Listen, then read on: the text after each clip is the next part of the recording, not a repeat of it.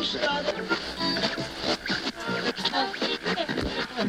listening to WNCP Marquette, home of the North Coast Post podcast. North Coast Post. Welcome back to the podcast, episode 8 now, and with me is David Ollila, the founding director of Invent NMU. Welcome, David. Thanks, BJ. Thanks for having me. Absolutely. So the whole mystique and mindset of an inventor is something that's a big part of American history. A lot of our great minds were considered themselves inventors, many with huge rosters of patents. Do you consider yourself an inventor? Yeah, I mean, so I always have a hard time when someone asks me what I do. You know, the easiest response, and maybe not the best response, is I don't know. I do make believe, right? And so I've been able to carve out a living of inventing things. So yes, I would consider myself an inventor, but I have a hard time putting a label on what I do. Sure. Well, you think by 2016 that every little device and marketable thing has already been created. So it's obviously not as prolific of a profession as it may have been in the late 1800s. Are there still lots of things to be invented? Oh, yeah. So anything that is new that's invented, and I could go into this huge diatribe about this now. You know, there's a difference between an invention and innovation. And I was actually thinking about this a little bit last night or over the weekend, and you know, one of the things that the UP, I think, has a unique role in inventions and in innovation and is ingenuity.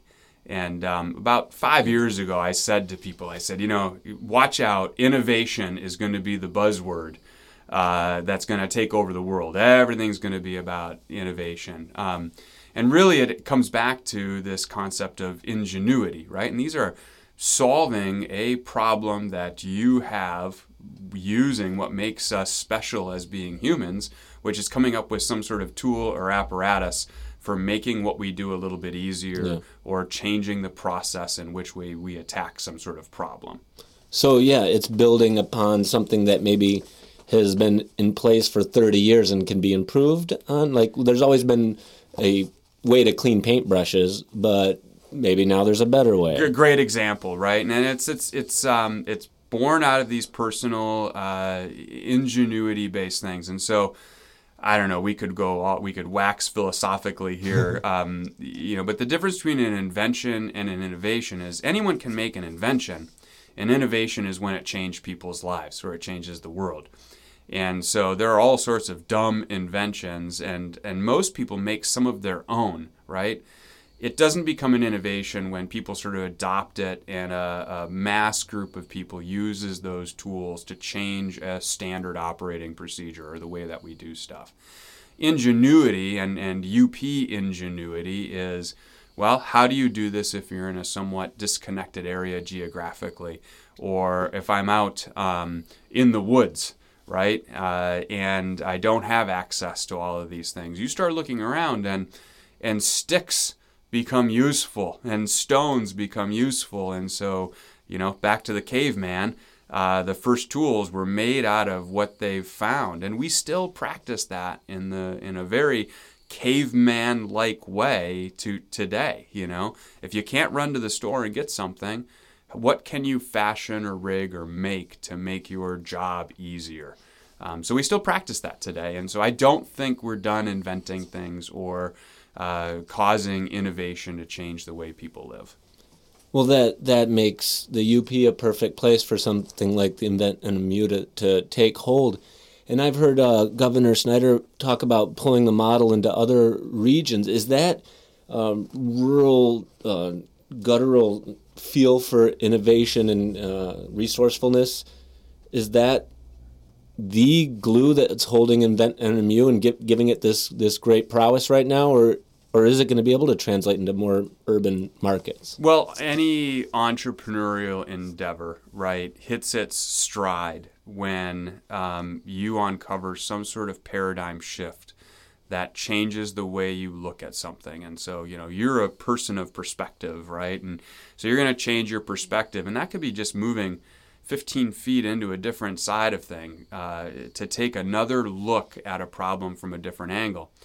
one of the things that I was looking at for many years, and I really started directly down this path of trying, and this sounds backwards, to get away from supporting entrepreneurship and to get into supporting invention or ingenuity, because everyone has an idea, especially the end user, the person. A category that we're seeing a lot of is devices coming out of nurses.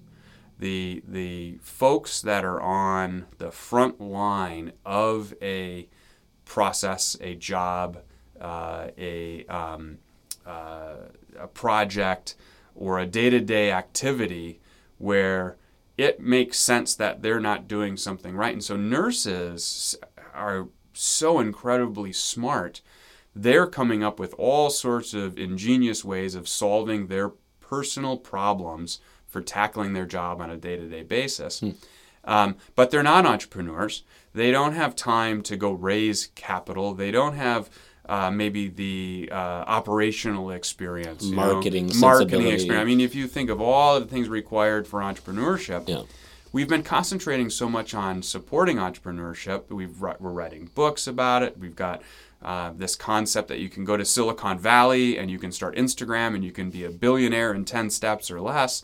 And I thought that if we distilled it to a lower common denominator to allow anyone with an idea to move forward. And so what Invent NMU has done is it's filled a void that was not apparent. And this is, invention, ingenuity, innovation. I had a hunch that many, many people were running around town or around the country or around the world with solutions to problems, but we lost that ability to move the needle on our own. It's a big needle to move. It's a big needle to move, right? The Industrial Revolution, let's create steel as a product, as a material that can be used in driving world change. Well, it wasn't. It was, I want to go to an Ayn Rand quote, but, go ahead. It was, Taggart steel, right? I mean, it was this changing of providing a base material that created tons of innovation from it. You can think of it digitally. The mass adoption of desktop computing has created here we are. You've got a laptop in front of us. It's doing the recording of this. You no longer need Larry King's studio to capture high-quality content like this, right? Yeah. And so, leveraging off of that, though, is what we need to retrain people to be able to do, how to move the needle on your own. We have now had 160 ideas come through the door at Invent NMU. That's in about 17 months. We're still getting one new idea every 3 days, and this is just the tip of the iceberg. And they're coming in from all over the state now. How many of these 160 ideas have become a marketable product since your inception? Yeah, very few. And I have these conversations with my daughter, and this is the cultural shift. I have multiple ideas every single day. Most of them suck. I got to be honest with you. That's that mindset of an inventor, though. It's the brainstorm. Right? Yeah, right. And I'll screw this quote up, but I think Edison said, I figured out 80,000 ways of not how to make a light bulb, right? And that's really what we're doing. I didn't fail. I just found another way not to do it. Yeah, right. Something like that. And that's the mindset. And I have these conversations with my young daughters. They have ideas all the time. Look at it. It's 500 ideas before you get one that's good. So to answer your question, we have had about 5%, about 3 or 4 products that have gone soup to nuts that, make sense to bring to the marketplace. Many, many don't, and many don't for a number of reasons. Product doesn't. The number one is there's no market for it. Yes, you may have created this thing. To chop an onion a better way. But there are 15 other things in the market that chop an onion the way they're supposed to do, and the chefs, are never going to get rid of that big chef knife unless it's like a new laser cutting knife, and where you don't have to actually touch the tool or something like that, right? So there are a lot of different reasons for not moving a product forward, but it's guaranteed you won't move it forward if you don't bring the idea out into the light. Sure. So that's our number one goal is 160 ideas in the light. Pursue an idea. They're in the light. Take a look at it from all of these different perspectives, from personality perspectives. Can you move this through? Can you commit to it? Did you realize it was hard work? Mm-hmm. Did you know you're going to have to put money into it? Did you know that overnight success takes 15 years? I mean, there's a lot of reasons not to move a product forward. My number one goal is to show people that no matter how silly you think that idea is, you can run it through a system or a process to find out if it's worth pursuing or not. You certainly don't know unless you try. You have no idea. So, you try to kill that product idea. If you don't kill it, it's strong, and perhaps there's a market for it. And the ones, that 5% you do speak of, Invent NMU's services, have they been mostly product development or marketing or packaging or all of the above? Yeah. Which right. one would you say the most prominent among those? Well, five? The most prominent is these raw ideas, these concepts walking in. So we're seeing 3 types of products come in the door. A concept, and that's where someone's still describing it with their hands. It's this thing. It would do this and the other thing, and it's nothing more than a concept. That's probably the majority of products that we have come through. Okay. Because people aren't even used to, how do I fabricate what we call a hobo type out of cardboard and duct tape to get the shape. And those types are probably least protective of their idea, right? Yeah, it's a concept. They're just floating it out there. It out. What'll happen with it, right? And people don't want to be criticized or scrutinized on their ideas. We're delicate beings, right? So we try to do it in a way that doesn't totally crush people. Yeah. Concepts are the one. The second one are inventions, and these are the ones I get most excited about because it's someone that's plopping something down on the desk, or in some cases it's like, come on out to the parking lot, I'll show you what I have. These are things that have been, manifested into a physical thing. And they put it down on the table and they say, here's how it works. And they push the button or they turn a lever or they twist something. And it is the product and it's an invention. Then the next one, so we have products, we have inventions. Then we have just design changes. Wouldn't it be neat if this cup did this or the other thing? Improvements those ones, on other people's designs. Yeah, exactly. It's something else, but, wouldn't it be nice if it did this? The ones I get most excited about there are the inventions. The concepts still have a lot of merit because this is what the cultural shift. We want everyone to bring a concept forward. Everyone out there, I can almost promise you, everyone listening, everyone out there has said, I thought of that 5 years ago. Oh, yeah. Right? And culturally it's been, I thought about that 5 years ago and I had no way of moving that forward. I think the Oz, the man behind the curtain, this concept that products come out of these mysterious corporations and find their way onto the shelf, that curtain has been lifted, I think, in the last few years. Great. And the it's idea, everybody now has the ability to take a concept or a product or a service or a business and move it forward in digestible chunks that don't break the bank. And I mean that financially and from a full life spectrum. Don't risk your mortgage. Don't risk your relationship. Don't empty out your pockets. Right. There are ways of incrementally moving a product forward in a fairly safe manner and then find out if there's an opportunity from that. And it's not mysterious anymore. Are certain states more conducive to that financially, tax, whatever it may be, that is Michigan poised in any particular way to be a good place for people to do that?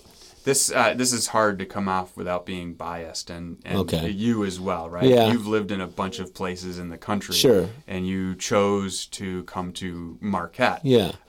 Unique spot, right? Very. And then Michigan, right? We're attached to Michigan.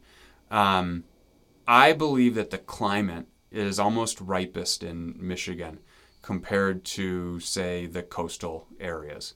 Silicon Valley is the one that gets, called out all the time. California gets called out all the time as being, the place to go if you want to do a startup or you want to get into high tech, business development or startups. Right. And that's all well and good, but we know how expensive it is to live in California. You just talk about tax. There's a 12% personal income tax in California. Right. I think I took home about half of what I made there. Yeah. I mean, it's absolutely ridiculous. Here's what Michigan has that I believe is an advantage. One is that the climate is ripe to empower the people, and I believe the state is fully behind this concept that if we give individuals the right tools to move the needle, collectively or as an aggregate of the population, that is something that improves everyone's lot across the state. But here are some of the things that are interesting about Michigan is that we have, and you can Google this to find out if I'm lying or not, but I think the largest number of engineers and the largest number of industrial designers out of any state. Wow. We have an infrastructure that is set up for manufacturing, for workflow process, we see it every day now. The ships are moving, right? We see the raw materials moving from our county across the lake, down, through the Great Lakes trade systems and into the processors that make it into steel, and eventually turn those into, automobiles, right? Yeah. I mean, that is the value chain. Michigan I stopped my car at a railroad crossing. Well, iron ore shot in front of me. Right. It's like real-world Minecraft, right? I mean, you get to see, so you take this Minecraft experience, and it's like, oh, you want a sword? Well, first you're going to have to start with wood. Yeah. What do you mean I'm going to start with wood, right? Well, you're going to have to build, a kiln to be able to fire the raw materials. But that history and infrastructure, but also the culture and mentality of the people of Michigan seems to be conducive. Yeah, absolutely. I mean, if you look at some of these little old settlements around the UP, the ingenuity was not a luxury; it was a necessity. I think there's something called the Michigan Cooler. Have you ever heard of the Michigan Cooler? No, what's that? I think a lot of camps have these. Basically, it's a hole underneath your camp, that becomes your cooler. That in the summer it keeps your beer and soda and your just perishables. Down into the you earth? Just dig a hole. It's called a Michigan Cooler, Nice. So I know a friend's camp. I won't disclose it, but I know that there's a trap door in the floor, and there's a 4-foot hole underneath the camp that is this Michigan Cooler. It keeps things cool in the summer and keeps them from freezing in the winter. Wow. That's raw necessity and ingenuity tied into one thing that changes the way your camp experience is. Now, you have being very, very inventor mindseted yourself and such experience with it. When you talk about the concept phase coming in, how long does it take for you to know if it's worth pursuing or not? Is it a couple words out of their mouth and like, whoa, yeah, or is it an instant instinct, like when somebody comes in with a winner? I'll answer this from my first perspective, right? Because I'm probably my own harshest critic. So on my ideas, which come on a daily basis, I have a few that are just sitting, I need to get that material and I could create a prototype and I could find out if this idea would work or not. I actually I don't always write my ideas down anymore because I have so many of them, and I allow the ones that continue to cycle and percolate. You probably do this from a content perspective, sure. Right? If it comes back 4 or 5 times into my head, then I tell myself to start taking notice. Yeah. If you forget it, it's forgettable. It's exactly, right? So I don't write them all down. I used to write every stupid idea down, and I have notepads going back to the early 90s where it's like, seriously, you wasted the ink on that thing? But as they come back, so instinctively on my own products, I have a pretty good idea.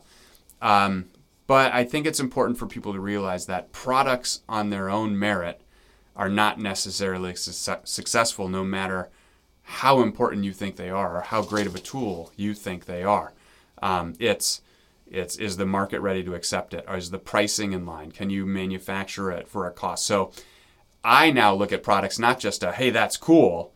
I look at it as, how would I be able to make that? Could I make it for 5 times less than could I sell it? Does anyone care if I made this thing? Sure. All of those types of things. Some of the coolest products may just end up on the editing room floor, while some simple, not so sexy products, bam. Yeah, so so it's marketing, and it's how people market these things. It's we I don't want to go negative here, but we're played. The mass as consumers consumption, mass production is playing us down to our very psychological core. I mean, we are tricked on a daily basis to needing things, to buying brands. I think some of those things shift and they ebb and flow. But everything that's put in front of us as something for sale rarely is on the merit of the product and improving the life experience, right? There is some twist or some way they're creating a Maslow level hierarchy, shift of hierarchy of needs to con us into buying something. I mean, as glued to our technology as we are now, it's becoming even deeper seed. Yeah, it's crazy, right? So how does Google know that I want that? Right. Yeah, my God. Yeah, because you're broadcasting it. Right. Telling everybody, yeah. Right. We always I have, my perspective at Invent NMU has always been a product development center, but it sounds like marketing is as big of a part of the scene over there at the old bank building as any. Yeah, absolutely. So we do it all. So we have a 5-step process. It's validation, ideation, commercialization, production, and operations. We have clients that could be at any one of those stages. I would say, and I don't have the data to support this in front of me, but probably the second to a new product idea, whether it's in one of those 3 categories, concept, invention, or a design change. The next thing that we have is, I have invented this thing. I may or may not have a patent even for it. I have a garage full of these things, and I'm not selling them. What do I do? Okay. Right? And that's probably the next bucket that we get in is, and again, people that are inventive or have a large amount of ingenuity who aren't afraid to take it one step forward. What if inventors were more like artists, right? And so you might have a painting skill, and we'll equate that to an imagination. A painter, just, when they feel it, they put the canvas down and they grab their paint and they start working a project. Or you might be doing a video or a short story. Or a documentary without really knowing what the outcome, or if this would be something that you think is has some level of consumption, right? That someone actually wants to consume the art. The inventors, there's a large number out there that are willing to actually, without any known outcome, start pursuing the concept and start, putting things together and grabbing physical products and assembly into some sort of prototype, right? I don't think that's practiced enough. I think we're shifting into that. But so the people that come in, I've got a garage full of these things, but I don't know how to market, are the ones that, that's the artist, right? I have a room full of paintings. Well, good Lord, why haven't you shared these with the world? They're not good enough. Oh, okay. Yeah, or I don't know. Will anyone buy them? Or I don't know how to communicate that. So you take that product that you have in the garage and you figure out, how do I get into this market? And it's student experience, so this marketing expertise is coming from your experience, plus the student volunteers that are a part of the picture. Yeah, the so they're not volunteers, so they're student employees. Oh, great. Yeah, so we pay them.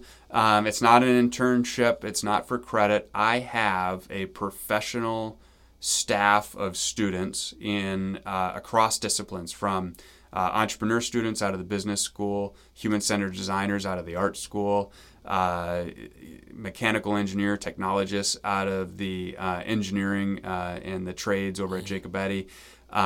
They have the table stakes to execute in the production or the mean of their disciplines, right? And I'm probably learning more from them than with the support of their faculty. Yeah, absolutely. So they get this incredible baseline from their faculty, from the traditional academic sense. Yeah. The only thing that we're doing slightly different is we're saying, start using it now instead of after you graduate. The biggest thing that the students learn are the soft skills: how to look someone in the eye, how to ask someone to pay you for for the services that you've done, how to make an estimate of the work that you're going to be doing, how to disappoint someone and still have them like you at the end of the day.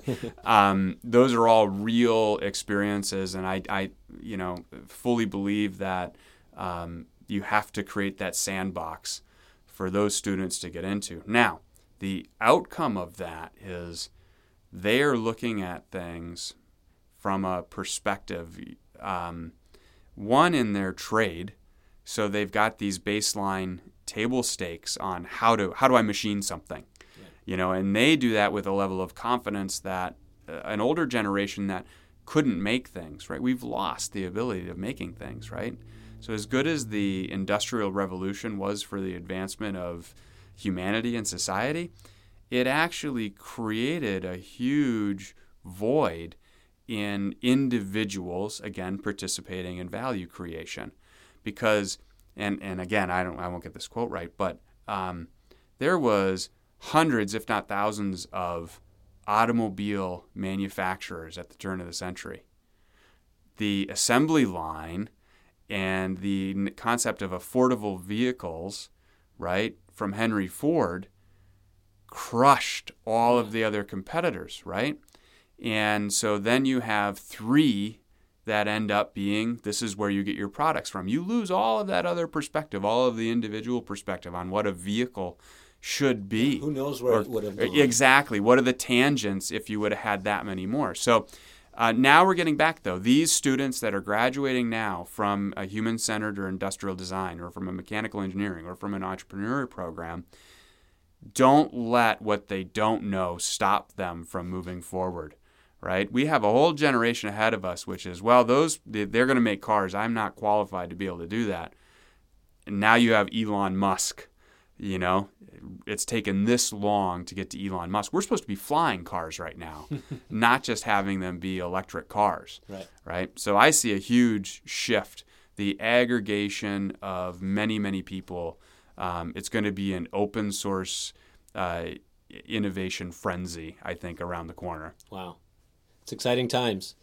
One thing I noticed around the same time as Kristen and I's coming here was the advent of this smart zone expanding into the Marquette area. And now I see a little trend of piggybacking, so to speak, with smart this, smart that. Is that culture being is it being diluted by the over-smarting of Marquette? Yeah, great question. So to go back to the smart zone and Ray Johnson coming in, fantastic lesson here. And if there's ever been a symbiotic relationship, you could look at how this works with Invent NMU and with the smart zone. Ray has come from out of the area. He's the CEO of the smart zone. He has exponentially increased my ability to move the needle from an Invent NMU standpoint. That's great. In return, Invent NMU has jump-started the smart zone work that Ray has been launching over the last, I think, 8 months that he's been in town, 8 or 9 months. That is the entrepreneurial lesson. I mean, if there was ever an entrepreneurial lesson, what I was doing, I think, was unique and it was warranted, and there was a void that it was filling. With Ray coming in and getting the support of the Smart Zone board and with his experience, the combination of these two programs has increased in a way that individually we would not be able to increase. So Ray and I are talking on a daily basis, if almost 7 days a week, in constant communication, hand in hand working with Invent NMU clients and Smart Zone clients, elevating the ones that we can, connecting to legal resources, fundraising. Well, it's a connection that really makes sense. It's a good marriage. Yeah, absolutely. What about the other entities that are maybe trying to grasp, to cling to some of the energy that's creating? Can it get diluted? I don't know if I can see the outcome on this. Some of it is, some of it changes, I think, here's what I worry about, right? So there's an opportunity for delusion. There's an opportunity of not spending your limited resources in the absolute right place. I personally have an opinion that sometimes we give entrepreneurs red herrings to chase, or perhaps spending time and energy on the wrong things. I've never been a big fan of competitions, business plan competitions, beauty pageants, if you will. And even fundraising sometimes is a distraction. I think sometimes spending your time fundraising, it gives you a reason not to do what you're supposed to be doing. Look at Congress. Which is to, yes, right? Which is to get something sold and to build a story. Yeah. So number one, the story is the most important thing any entrepreneur is selling. I don't care what your product or your service or your app or your software is. If you cannot put it together in a story, and you're a storyteller, so I'm hoping that you're going to nod up and down here, but if you can't tell your story, it doesn't matter how fantastic your product or the opportunity is. No one's going to listen. And people invest in people and stories, not products. I've fallen into this trap. There was a time where Governor Granholm grabbed my arm and said, "Oh, we really want you to go after this funding. You're really going to be able to make a change in Michigan and go after this funding. And that'll help you grow your business in Michigan." So I'm like, oh, cool. The governor, passed, has said, go after this funding. Spent $100,000 chasing $500,000, and we didn't get it. And I'm like, geez, with an endorsement like that, not to mention the sweat equity yeah, and the energy. So it's hours and hours, and it's preparing, and contests are the same thing. And so to me, I get concerned when an entrepreneur changes the business model from getting their product done and out the door and selling it to a customer. Look at capitalism is a contest. You are competing for money. You're competing for people's resources. You're competing for shelf space. Why do we need to sideline the main goal by pursuing a contest? And so now I'm not delivering what I'm supposed to be delivering on. It's a distraction. It's a distraction. Also, and this goes to the Invent model, is the contest to get into a big name incubator out in California, or the contest to do a business plan competition, right, is this distraction. And if I would have been pursuing the number one focus of getting my product out with my limited resources, I would know in the contest of the market whether or not someone wanted to buy my product or not, right? So I think it could be a misleading path. Yes, I think there's a chance that too many smart things starts to dilute. Here's where I could go back and forth arguing with myself. Is the proliferation of all of these types of contests or shoulder support systems for entrepreneur, if that starts the conversation and if it encourages one or two people to activate themselves and start participating, the net goal is probably a benefit. On the other hand, if it starts focusing everyone in on pursuing a contest versus the task at hand, then I worry about it. Yeah. My guess is it's probably a wash, and my advice is stay focused on what you think is the most important thing to stay focused on. And there's always going to be noise. Some of it will have a benefit. Some of it will have a negafit. But at the end of the day, if there's a net win or if it increases the conversation or it makes relevance. Now, if those things start to make it seem like collectively the UP or Marquette doesn't really understand the game, I think the Smart Zone and Invent NMU is really setting the bar that we can influence the state. We have the players here that are necessary. We don't have to go to Ann Arbor. That is not where all of the brain power is. It's dispersed across the state on a ratio that can help each individual community move forward. I don't want the message to get sent across the state that perhaps we don't know what we're doing. Look at my negative way of saying this is a lot of times we're treated like the back 40 of Michigan.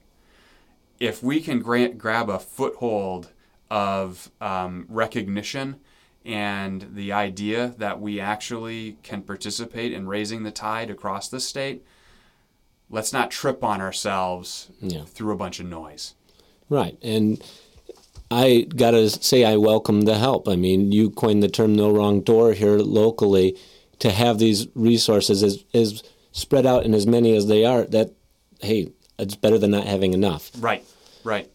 I think it's important, and you know, you have played in the A-League, right? You've been, you know, Larry King. I don't know how many people know your background here, right? You're the guy on the other side of the microphone. But one of the most interesting sectors I ever worked in is when I was doing the cameras, my point of view helmet cameras. I actually went to Boone & Murray in California, the concept creator of the reality television shows. Oh, okay. I did a cold call, and I said, you're using the wrong point of view cameras in your productions. There's newer, smaller, easier ways of doing it.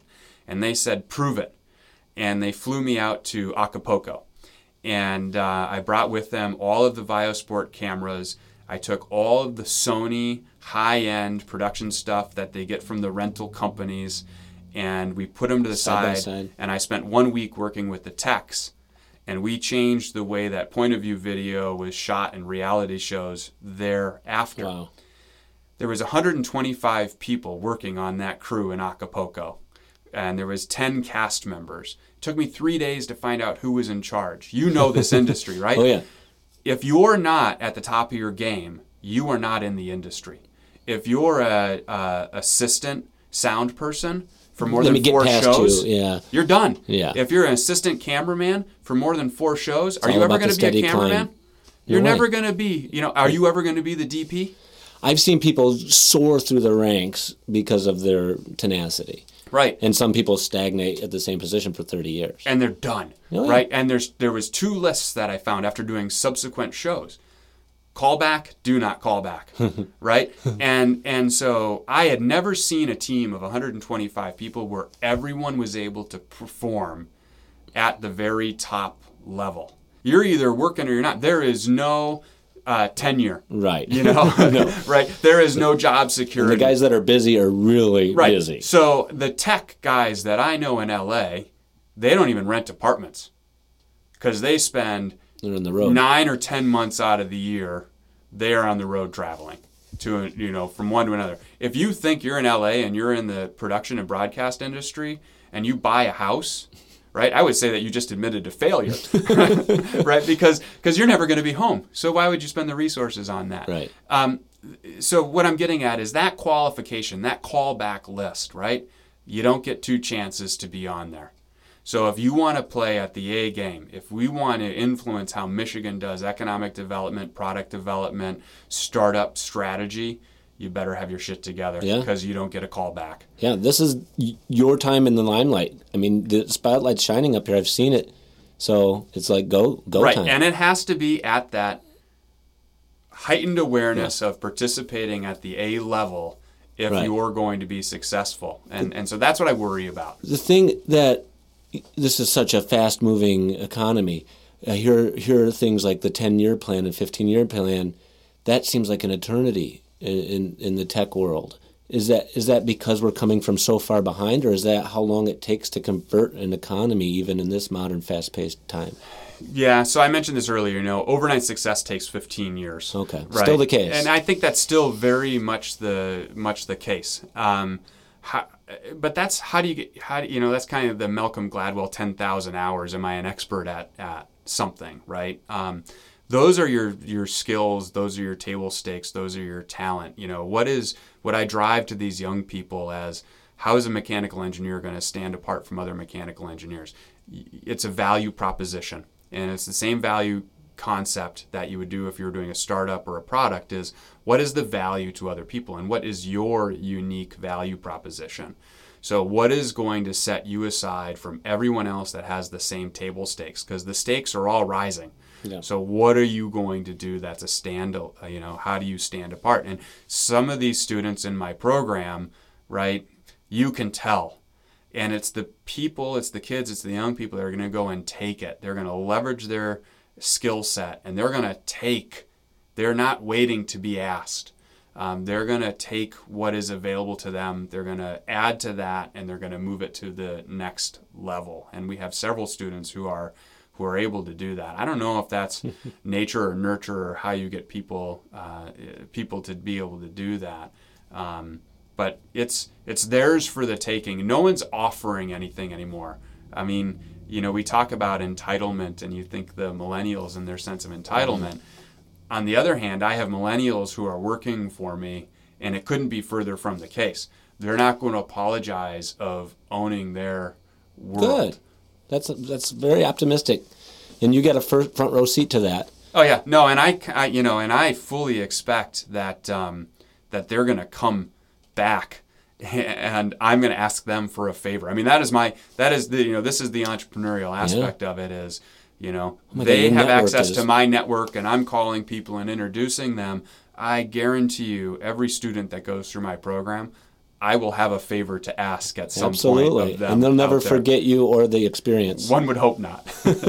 Right on. Well, in the interest of innovation and the tradition of, I went 20 minutes over today, but you know what? It's a podcast. There's nobody telling me to wrap.